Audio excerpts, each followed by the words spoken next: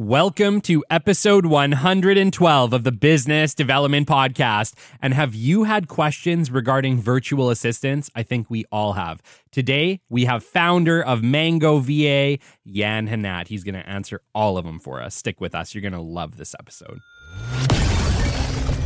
The great Mark Cuban once said, "Business happens over years and years. Value is measured in the total upside of a business relationship, not by how much you squeezed out in any one deal."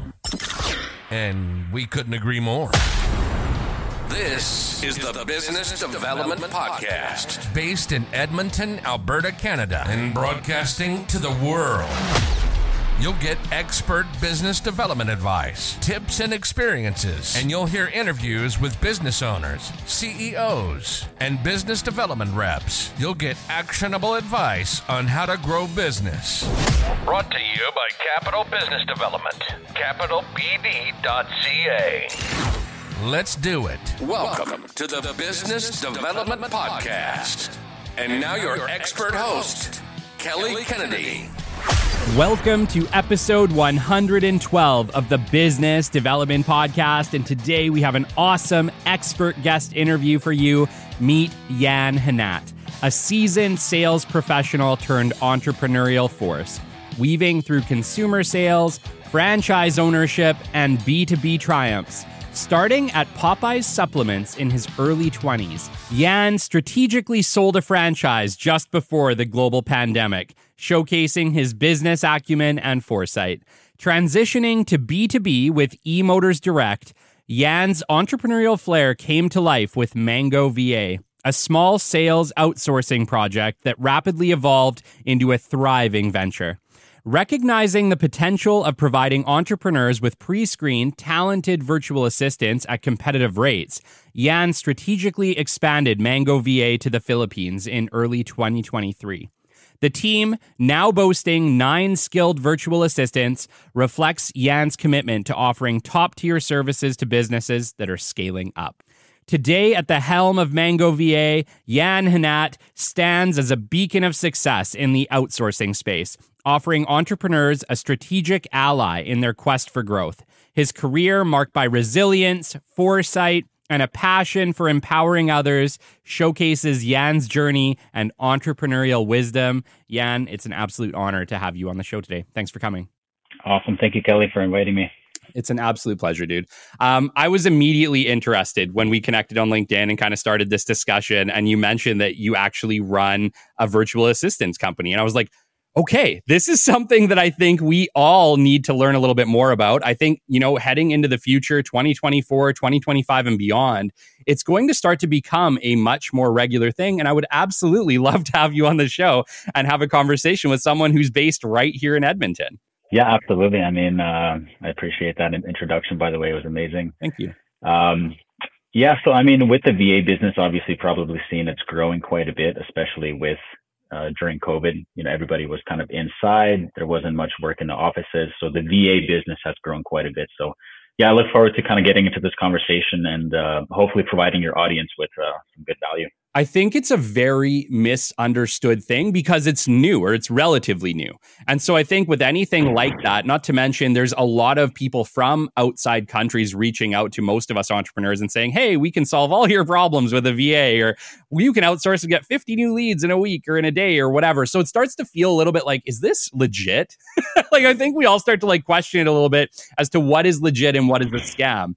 And so I think the big goal for me today is to just better understand this system, understand your journey, and at the end of the day, just provide a great education on what virtual assistants can actually do for an organization.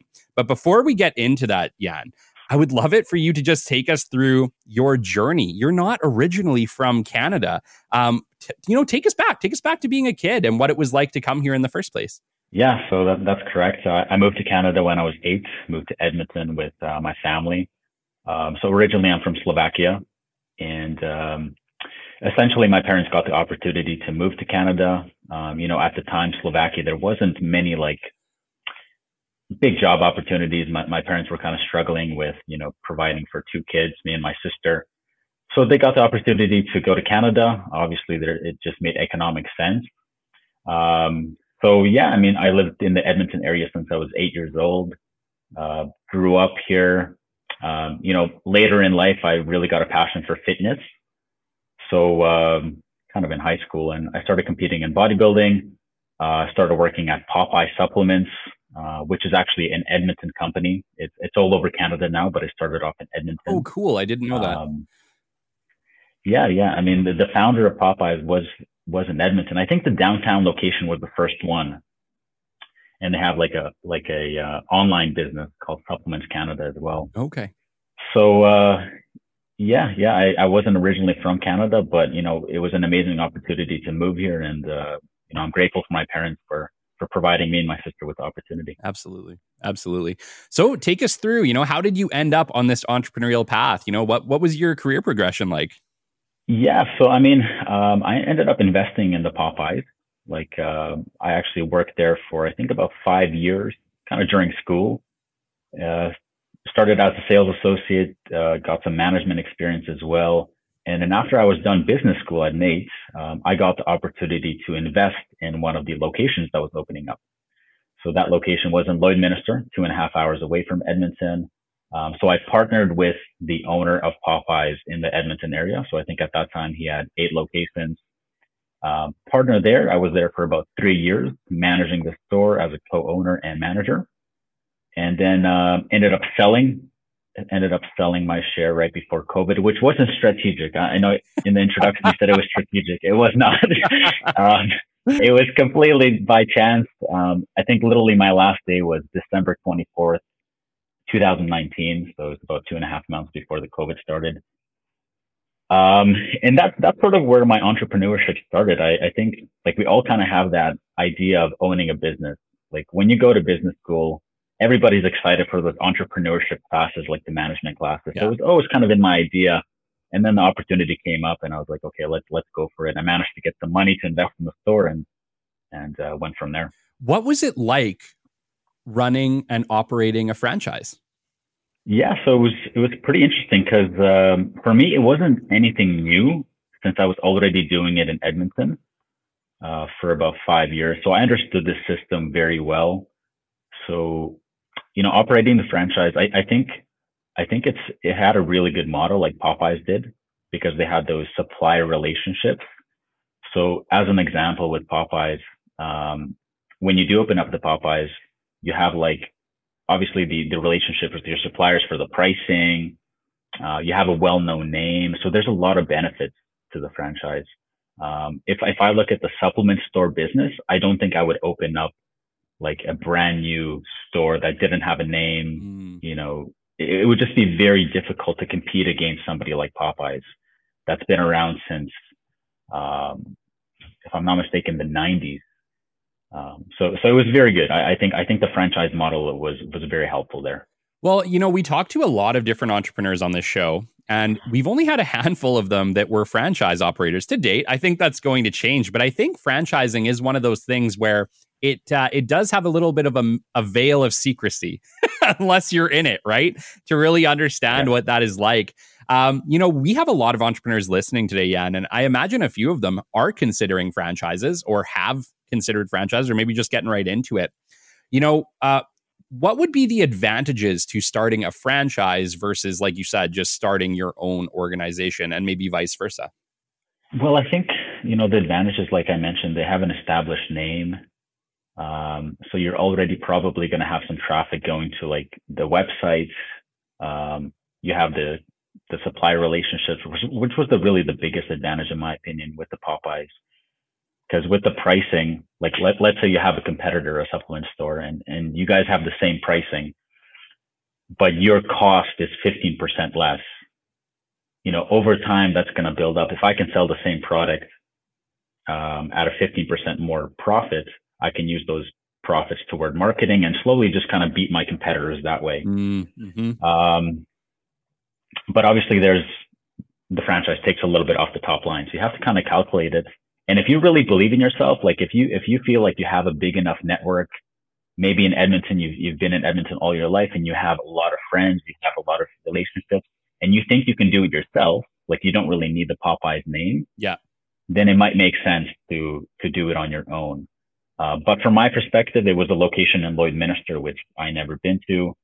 But when we opened up, the people in Lloydminster already knew about Popeyes. So it wasn't like going around, putting flyers on people's doors or on their cars. Everybody already knew about the Popeyes. So it was very helpful. And it was very interesting. I was just going to mention, like, the first day that we opened up,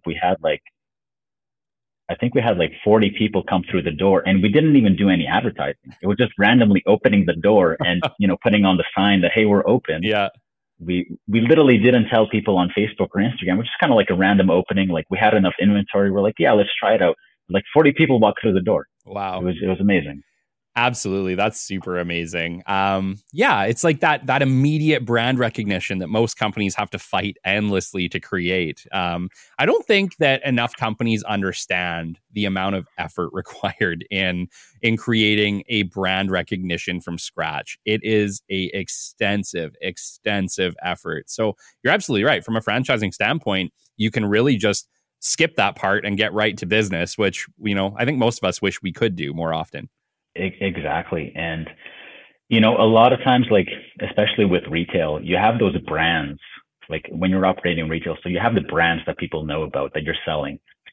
And those brands, like in supplement world, it would be like Optimum Nutrition or something like this, like Optimum Nutrition or like a BSN. Maybe it's changed. I haven't been in that business for a while now, but maybe it's changed.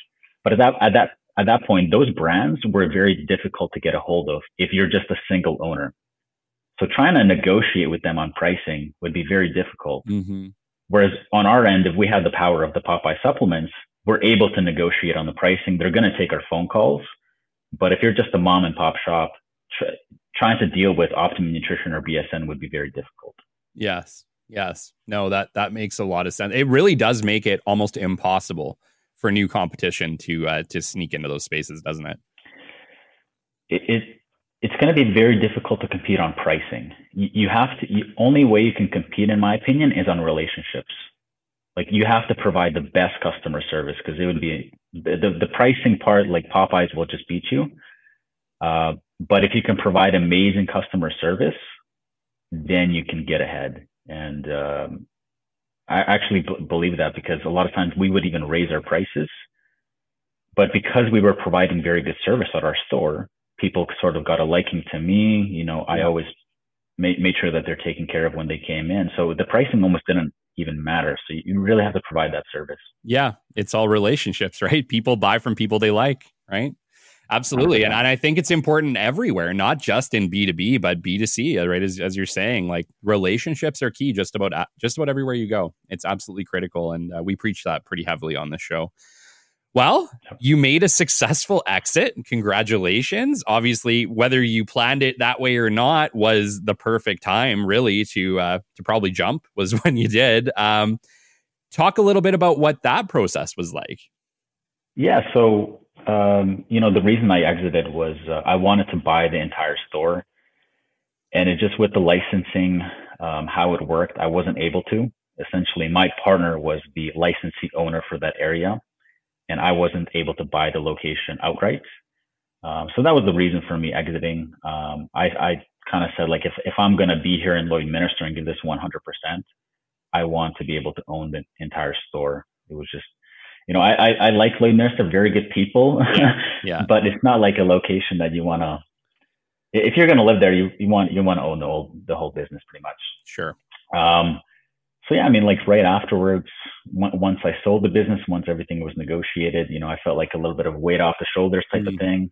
Because when you do own a retail store, you actually get a lot of phone calls from employees, like, after hours. So maybe I would leave the store at 5 p.m., but there's always going to be issues that come up at the store. So, like, it's kind of interesting. When I invested in the business and I sort of had my own business, I wasn't able to take naps anymore. I don't know if, like, other business owners have this as well, but, like, the stress, I remember, like, before Popeyes, I was actually able to, like, have a good nap, like, feel relaxed. Mm-hmm. Once I started Popeyes, I've never been able to take a nap since, not one time. It's pretty amazing. So, yeah, you would just constantly get the phone calls of, like, this issue. You would have to go back in the store. Mm-hmm. Maybe an employee was sick, so you'd have to go back, and So finally, I didn't have those worries, but I still had a big passion for fitness. So I ended up getting a job at a gym in Toronto called Equinox. So it was like a luxury fitness club, and I was going to be doing personal training there. So I got that job, but again, it was right before COVID. So I started there like a month and a half. I ended up getting let go because there was no work. Yeah. The gym was shut down. And then since then, I was working in B2B sales. I started with a couple different companies, but kind of got my groove in that, and I really enjoyed it. One of the B2B sales jobs that you were doing sounded really interesting, called eMotors Direct. Can you talk a little bit about what that was like? Yeah, so that's an awesome company actually in Edmonton. And funny enough, like a lot of people that go on their website, emotorsdirect.ca, they're probably thinking that this is like some kind of massive US company because their website is so nice. But no, it's based out of Edmonton. It's like a local Edmonton company. You know, Wow. I knew who the owner was, and it was pretty amazing. So yeah, I started working for them. It was kind of shortly after COVID kind of died down, I guess. And yeah, got kind of like my foot in the B2B sales door, which is really what I wanted to get into at that time. Yeah. Maybe it was because I was working in B2C for so long, working in retail, that I kind of wanted to try out B2B. I thought it'd be just a little bit more like bigger deals, instead of like dealing with 50 people a day, you might deal with like one big deal a week type of thing. Yeah. And that's what really sparked my interest. So eMotors Direct, amazing company. My job was selling electric motors to like food production companies, electricians, HVACs, and I managed the Alberta area. So amazing company. I loved it. I loved my time there. Yeah, it's really cool actually, because you spent so much time in B2C and then went to B2B. Most of the people that we talk to on this show have either done the opposite or, primarily have spent their entire careers in B2B. What surprised you, or what would you say were the biggest differences between working B2C and then switching over to B2B? What were some of the lessons you learned? Well, it's completely different. So, I mean, the concept of like filling up your pipeline, for example, is more like a B2B concept. Cold calling, that's B2B. You don't really do that in consumer sales. So it was a lot of different things. Like obviously with retail, like Popeyes, marketing is a little bit more important. You have to get your name out and you have to get traffic in the door. And you do it through, maybe you do like a Facebook ads. I think flyers are actually very, very good for our retail store in Popeyes. But in B2B, I found it was more about like knocking on doors, cold calling, following up with emails. So it was a completely different type of strategy. But at the end of the day, it was about getting traffic, like building up the pipeline. Even though it's slightly different, I thought it was kind of similar in that way. Yeah, you totally nailed it. It's all about getting ahead of the need instead of being there right when they have the need. And I always kind of mention that like with B2B, active marketing is so critical. I always recommend about 80% active, like you said, cold calls, emails, directly getting in front of people, meetings, versus about 20% on the passive side, where on B2C, it's actually the opposite. You're probably spending 90% of your marketing on the passive side, and then maybe 10% with directly getting in front of people, maybe when they come into the store or whatever else. But it's kind of the opposite. They're very much polar opposites. Yeah, exactly. But the idea is very similar. So if you're successful in B2C, I think you can still be very successful in B2B, just taking that same kind of mentality. Yeah, I agree. It's still about relationships and how do you generate them, and being a good person and trying to be someone people like. 100%. I don't think it changes too much from one side to the other.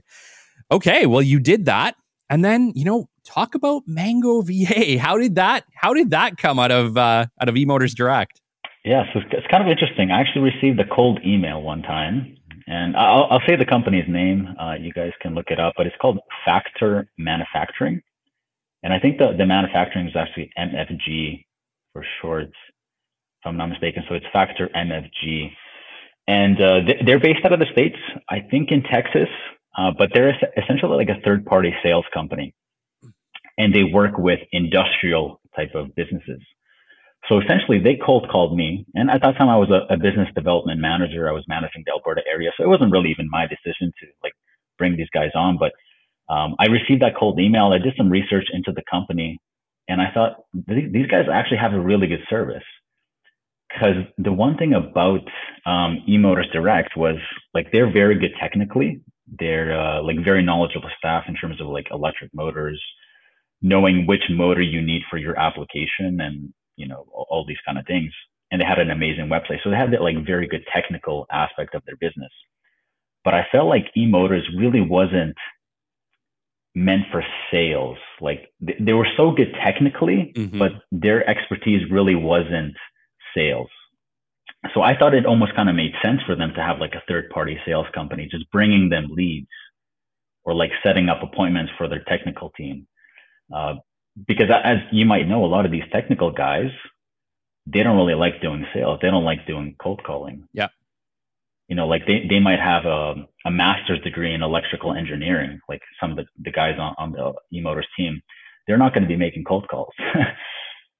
Then I kind of thought about like, hey, maybe this is a service that I can provide. Like I was fairly good at that role at eMotors. I was good at booking appointments. I was good at making sales. And I thought maybe this is something that I can do for other companies. So I started researching how I could do that. And essentially started as a little side project, like trying to get clients. My initial clients were actually cleaning companies. And it wasn't called Mango VA, it was called Full Blitz Marketing. So I kind of changed the name to Mango VA a little bit later on. But just started getting cleaning companies. And the idea was booking them appointments on their behalf. Talk about the evolution of this company. Yeah. So at first, my clients were cleaning companies. Probably got my like first clients from like the first 10 cold calls that I made, which is kind of funny. So like I would make the cold calls during my lunch break at eMotors. So I would like go into my car, eat. I would like go into my car, eat, and then I would have like a list of like these companies that I wanted to call. And it was this cleaning company. It was actually called Trust Clean. So if he follows me on LinkedIn, so he might be able to see this. He might laugh, but it was like a younger guy that owned a cleaning company in Vancouver. Yeah. And I cold called him, and it must have been like one of my first cold calls. It was kind of funny, and it ended up getting him as a client at first.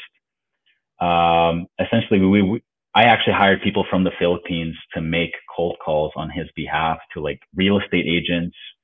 Like before you show a home, the home needs to get cleaned up, or I think even after you sell a home, it needs to get cleaned up and things like this. Property managers we were calling on. So at that time, I wasn't making the cold calls because I had a full-time job at eMotors, but I was hiring people in the Philippines to make the calls. Okay. Can I stop you there for just a sec? Yeah, absolutely. What made you decide to make that choice? I don't think many people are like, okay, well, I'm out of time. I think I'm going to hire somebody from the Philippines to help me. How did you come to that conclusion? Man, that's a good question. To be honest with you, I don't know 100% how I came up with it, but it's something with Google. So I Googled something to do with like maybe third-party cold calling, potentially. And then I realized a lot of these companies were based out of the Philippines, and that made me do more research, but I don't remember exactly the moment that I found out that it made sense. But it was something like that. And then I started researching a little bit more. So the thing about the Philippines is like, it's a large portion of their population has a very good English. Okay. It's the call center capital of the world. So that was the big thing for me that I found out was like, I thought it was India, but then I realized that it's actually a big shift towards Philippines, because the English is actually better among the young people in the Philippines. So obviously call center, cold calling, it goes hand in hand. Yeah. It's just super interesting that that was the conclusion that you came to, right? Because I think a lot of people think of outsourcing, especially to another country, right? Outsourcing is one thing when you do it within your own country, but to outsource to a different country poses a whole nother set of questions and challenges. I would love to just chat a little bit about what it was like to essentially transition into that type of service where you're outsourcing, some of your work to the Philippines, and then eventually just hiring a team there. What was it like initially trying to maybe work around their time zone, or trying to understand, is the work that I'm asking them to do even going to get done? Like, how do you manage a team in a completely different country? Talk a little bit about what that was like for you. Yeah, so I mean, there's definitely some issues that you can run into when hiring from the Philippines. Like you mentioned with the time zone, it's a different culture as well. So I sort of got lucky because pretty much the first person that I hired was very good. And this wasn't something that they were doing full time. It was sort of part time, like 2 hours a day that they were cold calling for my clients. And they introduced me to more like virtual assistants that were very good at cold calling as well. Yeah, so I mean, some of the issues that you can run into would be like, obviously they're working the opposite time zone. So like if your client is in Edmonton or Vancouver, they're probably 14 or 15 hours ahead. Wow. So like 9 a.m. here is going to be like 1 a.m. there or something like this. Okay. It's going to be opposite. But the thing is, like, a lot of those people are used to it since they worked in the call industry before starting freelancing. Yeah. One of the big shifts in the Philippines was during COVID, a lot of people lost their jobs at the call centers. So like things slowed down. Maybe their company, like for example, Airbnb, employs a lot of people in the Philippines, and they let a lot of people go during COVID because people weren't traveling. They weren't, so there wasn't a need for these people. Yeah. In the offices. So instead of working at the offices, now they started their own like freelancing business. So they were already used to working at nights. So it wasn't like even a really big issue there. I think the one issue is managing the team. So managing the team virtually is a little bit difficult. But these are things that you sort of learn over time. It's like, how do you manage like a call center that's virtual? It's not in an office. Yeah. You have to have like meetings. In my opinion, you should have like a meeting beforehand. You should have a meeting after, like prepare the team, talk about like afterwards, what went well, what do we need to improve, and these kind of things. How do you ensure quality with a system like this? Yeah. So, like I mentioned, holding the team accountable, afterwards, talking about like, did we hit our goals? What meetings did we book? And also recording the phone calls was a big thing for us. Mm-hmm. So like I would also always be listening to the phone calls, because at the end of the day, we would get a report of like what calls book meetings, and then we would send it off to our clients. Yeah. So like with the cleaning company, for example, we would send them a report saying that we booked these meetings, and then with the report, we would actually have a link for the recording of the phone call. Okay. So the goal for our team at that time was to book a meeting in your calendar. So if you're a cleaning company, our goal was to go into your calendar, book a meeting with this real estate agent, and then you would have the conversation from there. But like we would hold it accountable, I guess, through the recordings was the big part. Okay. Well, that makes a lot of sense, right? It's all about data. We talk about data all the time on the show. And like, as you may know, I also run a company called Capital Business Development, which does business development for other companies within Canada, primarily is where we work. And I operate a team here in Edmonton as well. But for us, data was everything, right? If we could track the data, then we could figure out what our performance levels are, what companies we could actually take on, what guarantees we could make. And it just completely changed organizations. So I totally get it. It's like you would absolutely want to listen to all of the winning pitches, essentially, so that you know what are the best pitches to make on a consistent basis. Was that what you guys ended up doing and started to make implementations? Yeah, absolutely. So, I mean, what's working is, it was the big question when we started off. So I never booked meetings for cleaning companies.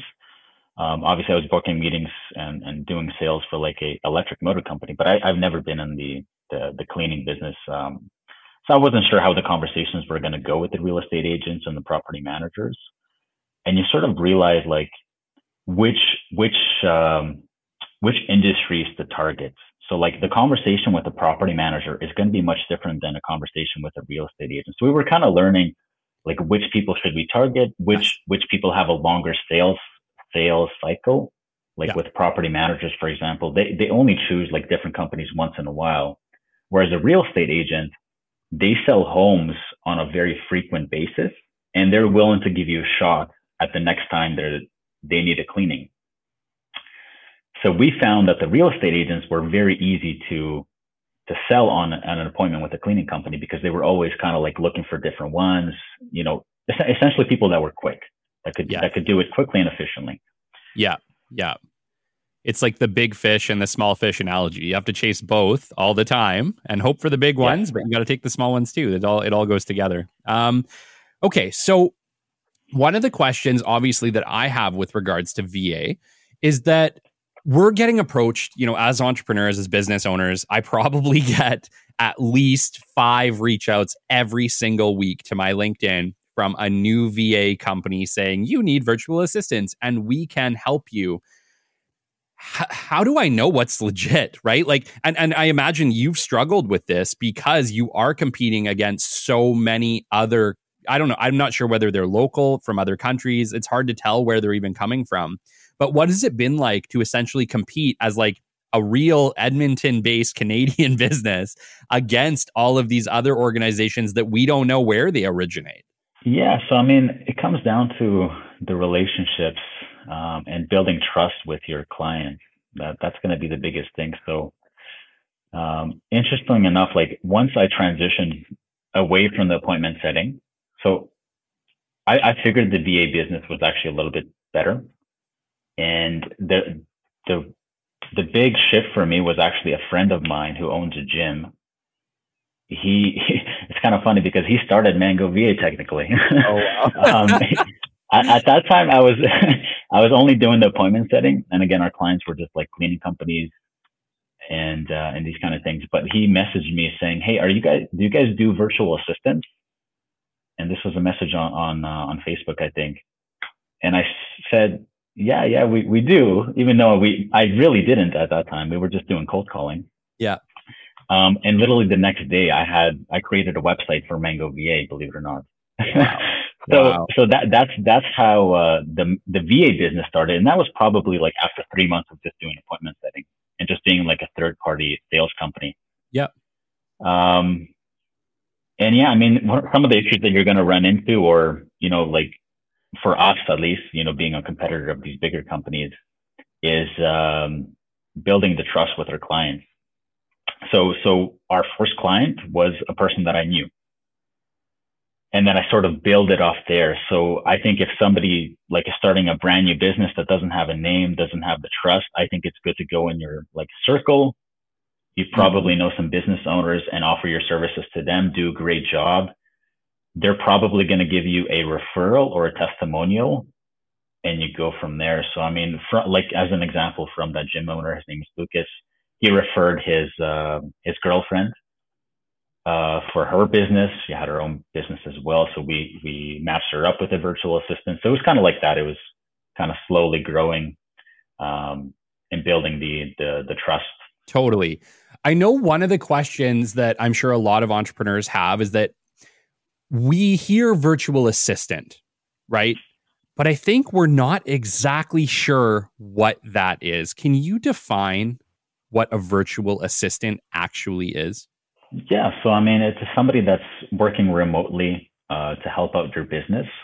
There's going to be many different like roles for the virtual assistant. So a lot of times people think it's just like admin work.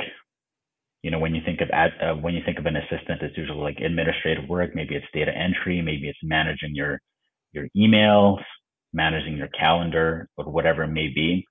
But it's a pretty broad term. So like typically VA companies offer people that can do graphic designs for you. Yeah. They can do cold calling for you, kind of anything. At the same time, you might notice like a lot of VA companies do specialize in a particular field. So like it might be a virtual assistant for like healthcare, like a physiotherapy clinic. So they're kind of specializing in that. It might be a virtual assistant more for like appointment setting and so on and so forth. So it's a pretty broad term, but it's essentially somebody that's working remotely and more often than not, it's probably going to be somebody in a different country. Okay. Thank you. I appreciate that. I do think it is a very broad term. And I think there has been like, what is that? What does that actually mean? Like we get it, somebody somewhere else doing work for us, but what type of work? What is it that they can actually do? How does this even work? I think there's definitely a lot of questions on that front. Exactly. You had mentioned that your business evolved. Tell us about the evolution. Yeah. So with Mango VA, once I started more on the virtual assistant side, we started looking for different types of clients.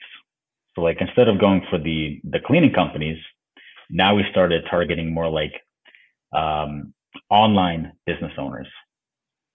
So I realized kind of there was a need there with like business coaches and online entrepreneurs. Because what I found was like after COVID, a lot of people started working from home.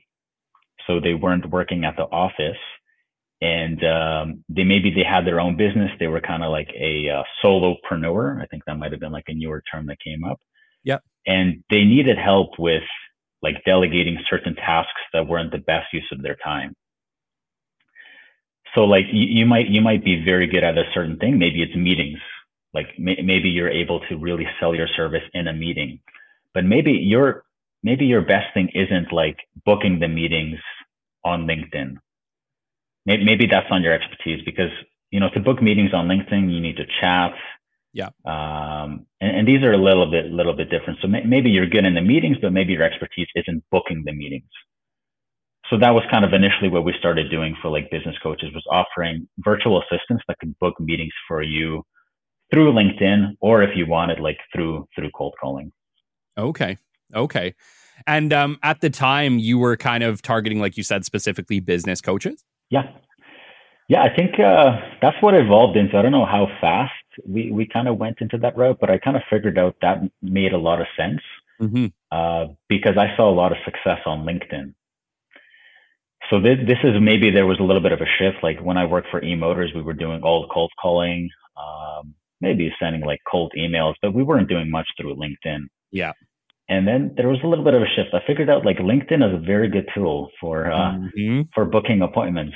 It is. And on LinkedIn, there's a lot of online entrepreneurs. There's definitely been a rise with business coaches. Maybe that's also linked with during COVID, there was that rise. Yeah. So I kind of put the two and two together. I had a good network in the Philippines at the time, like competent virtual assistants that we've screened, that we've already worked with. And I thought, hey, let's try to find these clients that need to delegate these tasks of appointment setting. Maybe it's like even graphic designs for creating posts. Yeah. And let's match them up, really try to find them the rock star virtual assistant. Yeah, you touched on something you're absolutely right. LinkedIn completely changed in COVID. I think before COVID, nobody really quite, we used it, right? Like I've had LinkedIn since 2013 and we used it, but I don't think that we really understood the power of it until COVID. You're right. COVID flipped it on its head. We learned how to use LinkedIn super effectively at Capital, with various organizations that I've worked with. And now LinkedIn is a key piece of our strategy, just like it's a key piece of yours. And I tell people all the time, like if you're not on LinkedIn, you need to change that immediately. It is where business is thriving right now. 100%. It's huge. And when I did work for eMotors, I did manage to make some sales through LinkedIn. But the thing is, like, my ideal client at eMotors, for example, was like a maintenance manager at a food production plant. A lot of times, those people are not active on LinkedIn. Okay. A maintenance manager at a food production plant is not going to be very active on LinkedIn. Sure. So I think, like, there's definitely going to be a lot of people on LinkedIn, but it's also going to be beneficial if your target audience is like active on LinkedIn. Yes. And again, it goes to me like figuring out that maybe business coaches would be good for us to target because they are active on LinkedIn. Like that's where they're trying to get clients. Yes. So they're putting out posts. So it sort of made sense for us to go that route. That was really smart. Congratulations. You're absolutely right. Like, why wouldn't you target the people who are going to be the most active? That's absolutely brilliant. Good job. Yeah. I mean, it's still a learning process, but it just kind of made sense for what we were trying to do. And I've had tremendous help from my virtual assistant or our operations manager, Mary. So she works full time for my business. And essentially she does a lot of the work like I'm not good at, or I don't Sure. enjoy doing, even though like I have to do things that I don't enjoy, but she's much better at booking appointments through LinkedIn. So her job is essentially to like find her ideal clients, message them, engage with some of their content, and then, down the line book the meetings. But a lot of times this is like 10 messages down the line. Mm-hmm. Mm-hmm. And she's absolutely amazing at that. And I'm not. I just don't have the patience to message with somebody for that long. Yeah. Yeah. I think the real secret to using LinkedIn effectively is to keep it personal, right? Keep a personal touch.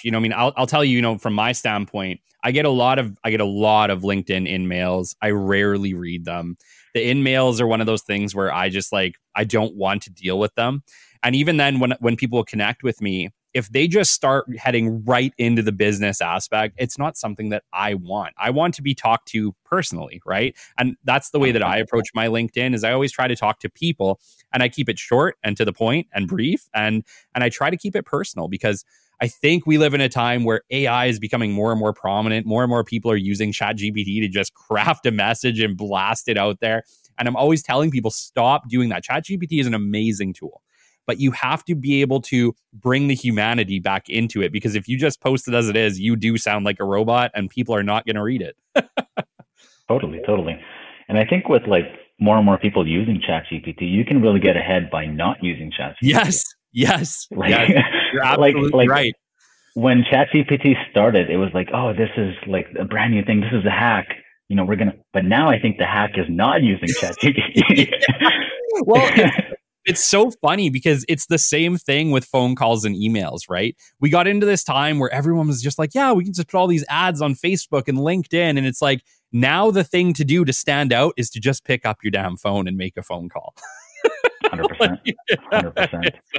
It is funny. Yeah, I was just going to say, like, Mary, my virtual assistant, but she does a lot more than just virtual assistant. She's essentially half the business now. That's her skill, is being very personal. So I obviously message people on LinkedIn as well. But she's the one that can, like, when I'm sleeping, she can follow up with people, and she really has that personal touch.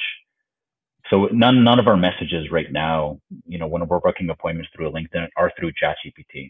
Yeah. Unless I want to improve something, like I'll put something in ChatGPT, like, this is what I want to write. Can you make this sound a little bit better, just like grammatically or something like this? Absolutely. And we do the same thing. We do the same thing at Capital, because at the end of the day, it never hurts to take whatever you typed up and just say, can this be better?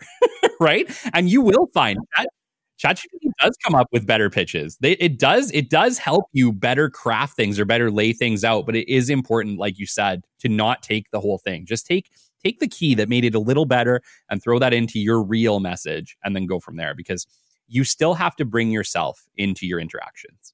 Absolutely.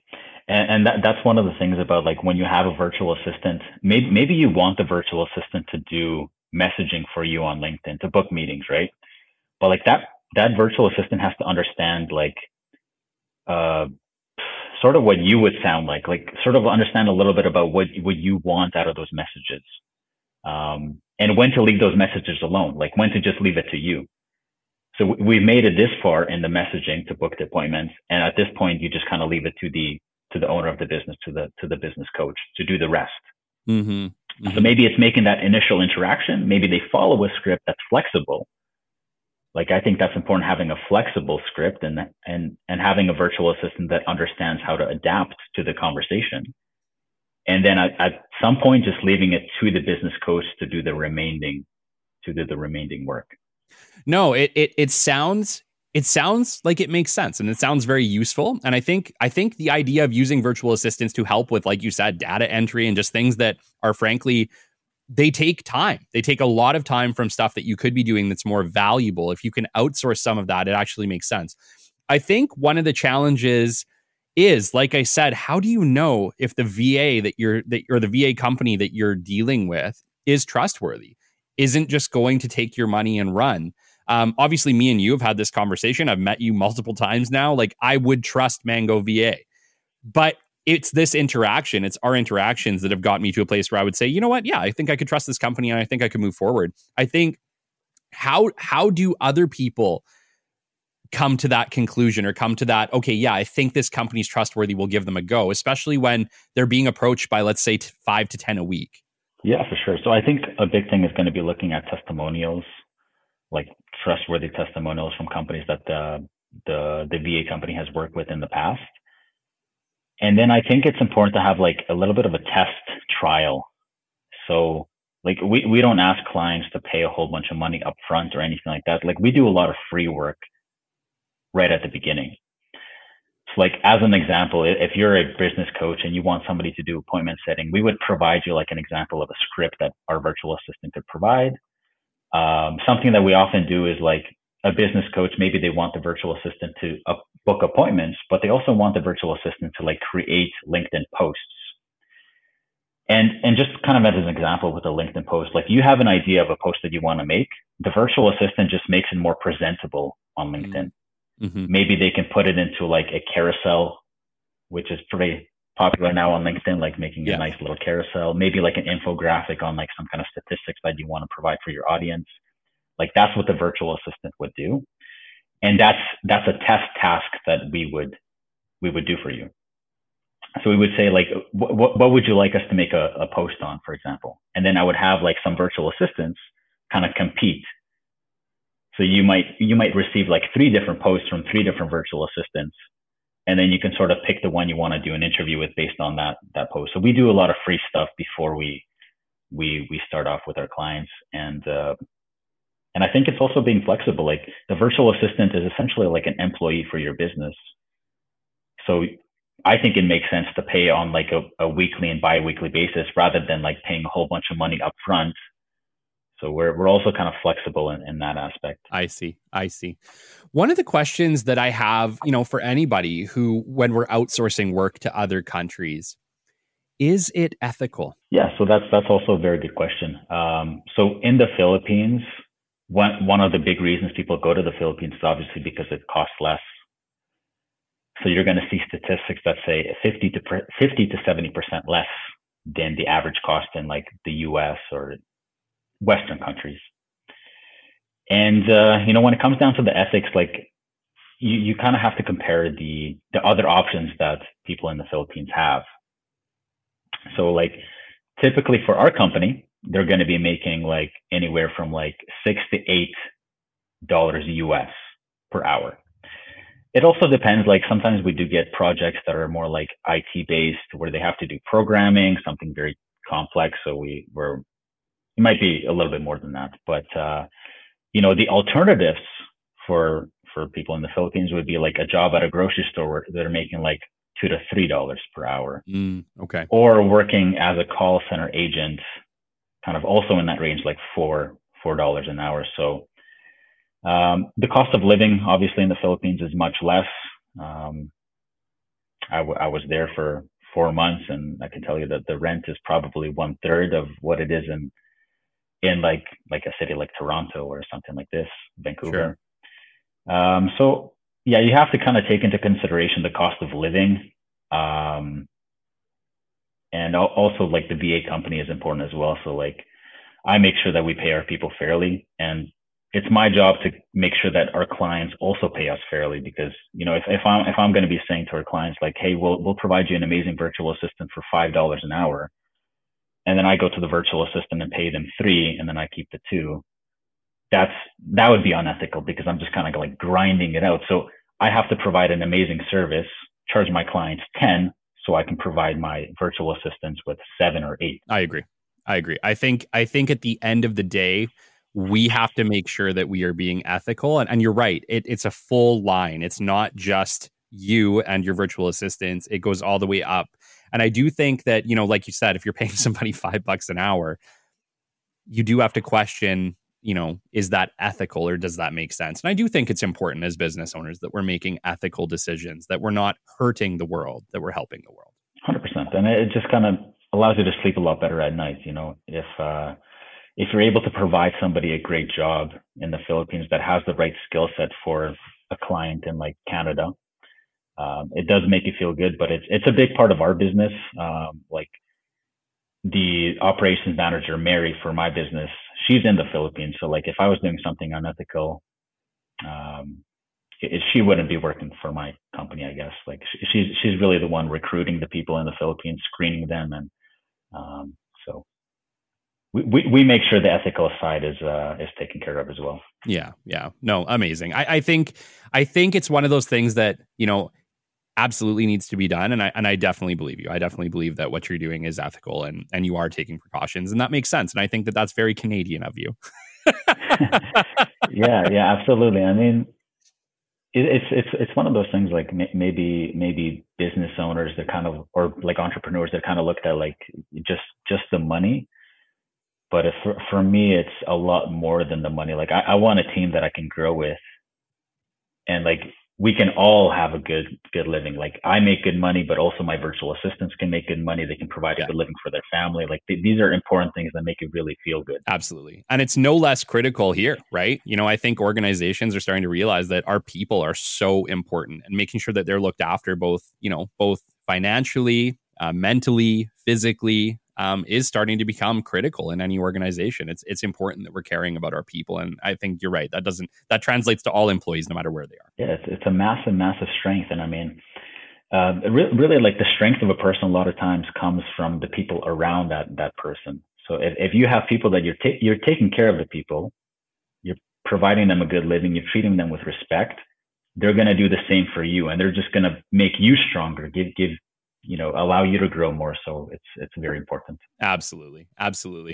Let's say, we have a lot of people now who are thinking, okay, like this sounds interesting. This sounds like something that we may want to do. What do you think the future of VAs is going to look like in North America over the next 5 to 10 years? What do you think? Yeah, it's interesting. So like if you look at a lot of the competitors, like the big companies, it's going to be things like companies like Upwork, Fiverr, and some of the issues that you run into with those companies, like the amount of resumes and the amount of like unqualified people that are going to apply for your job.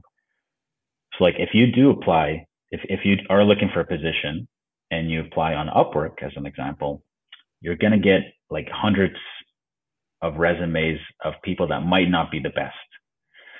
So I think, with virtual assistants, I think specialization is a big one, and that's the direction that we're at least moving in. I think obviously there's going to be some big changes with artificial intelligence. Maybe some of the tasks that were common before, even like call center, these tasks might not be as common in the future. But I think having a virtual assistant that can provide that personal touch is going to be very important. Yes. I think with anything where relationship generation is a part of it, or trust has to be established, a personal touch is tough to beat. Although I'll tell you what, I heard the other day I was watching YouTube actually, and I was watching just the future of AI, and I saw Google's appointment setting AI. Have you seen that yet? No, I haven't actually. Oh my gosh. Yeah. It was more on the personal assistant side. So it was more for like individuals, but like this thing could like call and book appointments like at a salon or something like that on behalf of the people. And it would just do it all. It would do the full conversation. It would then book it into the person's calendar. Like, I don't think it's actually out yet, but it was just showing what the future would look like. And it's like, holy crap. Like, that's a little bit terrifying. Yeah, no, that is pretty interesting. Yeah. So I guess that's probably like an appointment where maybe the person like filled out a form on the website or something, and then they get like a automatic phone call. So the example of this was the person said, "Hey Siri, book." Oh, and I'm sorry for everybody whose "Hey Siri" just went off. But it went like that, and then it just said, "Book me a hair salon at whatever Choice Salons or whatever it was." And it was like, no problem. What time would you like it for? And they're like, I don't know, sometime between like 1 and 3. Okay. And then it proceeded to show the AI making the phone call, talking to a real person at the salon, booking an appointment for like the type of cut that they wanted, and then scheduling it. Like, it was absolutely bonkers. It was bonkers. And it sounded really good. And I get that it was an example by Google. It was probably the best version of it, or the best way it could possibly work. But it was still crazy just looking at what the future of AI will have in hold. Like, I think, in the next 5 years, there's going to be a time where you might not know you're talking to an AI. I wouldn't be surprised, because it is the early stages. So like, these things are just going to improve exponentially. And so like those are some of the things that are going to change with virtual assistants. Like a lot of the things that we're doing now and we've done, like with the cold calling, these things might kind of be eliminated in the future. Yeah, very interesting for sure. Well, take us into Mango VA. We've talked a little bit about it. We've talked about, VAs. I really love the education that you've put us through. I think there's a lot of people walking away from this thinking, you know what, this might be worth doing. This might be worth looking at. What are the services specifically that you provide at Mango VA, and who are the right people for them? Yeah, so we provide virtual assistants. Now we provide virtual assistants more or less for like business coaches. So like specifically, that's what our team does. So the services would be things like making posts, making them more presentable. Again, like creating carousels, creating infographics. Also the appointment setting side. So having a virtual assistant reach out to your ideal clients, utilizing obviously that personal touch to book you the appointments, engaging with your ideal clientele. And so that's kind of what we're focused on. We also do provide virtual assistants on the healthcare side as well. So we do have clients like physiotherapy clinics. Main reason for that is, again, my operations manager, Mary, she actually has experience working as a virtual assistant for physiotherapy. So that's kind of the reason we're in that field as well. We have quite a bit of knowledge in terms of like what they're looking for and how to screen these kind of candidates. So those are our two specifications. I'm really focused more on the LinkedIn side and providing like the best virtual assistants for that. And then Mary is fairly knowledgeable on the healthcare side as well. Perfect. And if people are listening to the show and they can't wait to get a hold of you, and what's the best way for them to reach you? Yeah, so you can email me at info@hiremangovA.com. That's info@hiremangovA.com. You can obviously go on our website, mangova.ca. You can book a meeting with us. Myself and Mary will be in that meeting and find out a little bit about what we do, if it's the right service for you, and we can go from there. Amazing. This has been Jan Hnat, the owner of Mango VA, giving us a 101 on virtual assistants. Jan, it's been an absolute pleasure. Thanks for joining us today. Awesome. Thank you, Kelly. I really appreciate the time. Until next time, this has been episode 112 of the Business Development Podcast, and we will catch you on the flip side. This has been the Business Development Podcast with Kelly Kennedy. Kelly has 15 years in sales and business development experience within the Alberta oil and gas industry and founded his own business development firm in 2020. His passion and his specialization is in customer relationship generation and business development. The show is brought to you by Capital Business Development, your business development specialists. For more, we invite you to the website at www.capitalbd.ca. See you next time on the Business Development Podcast.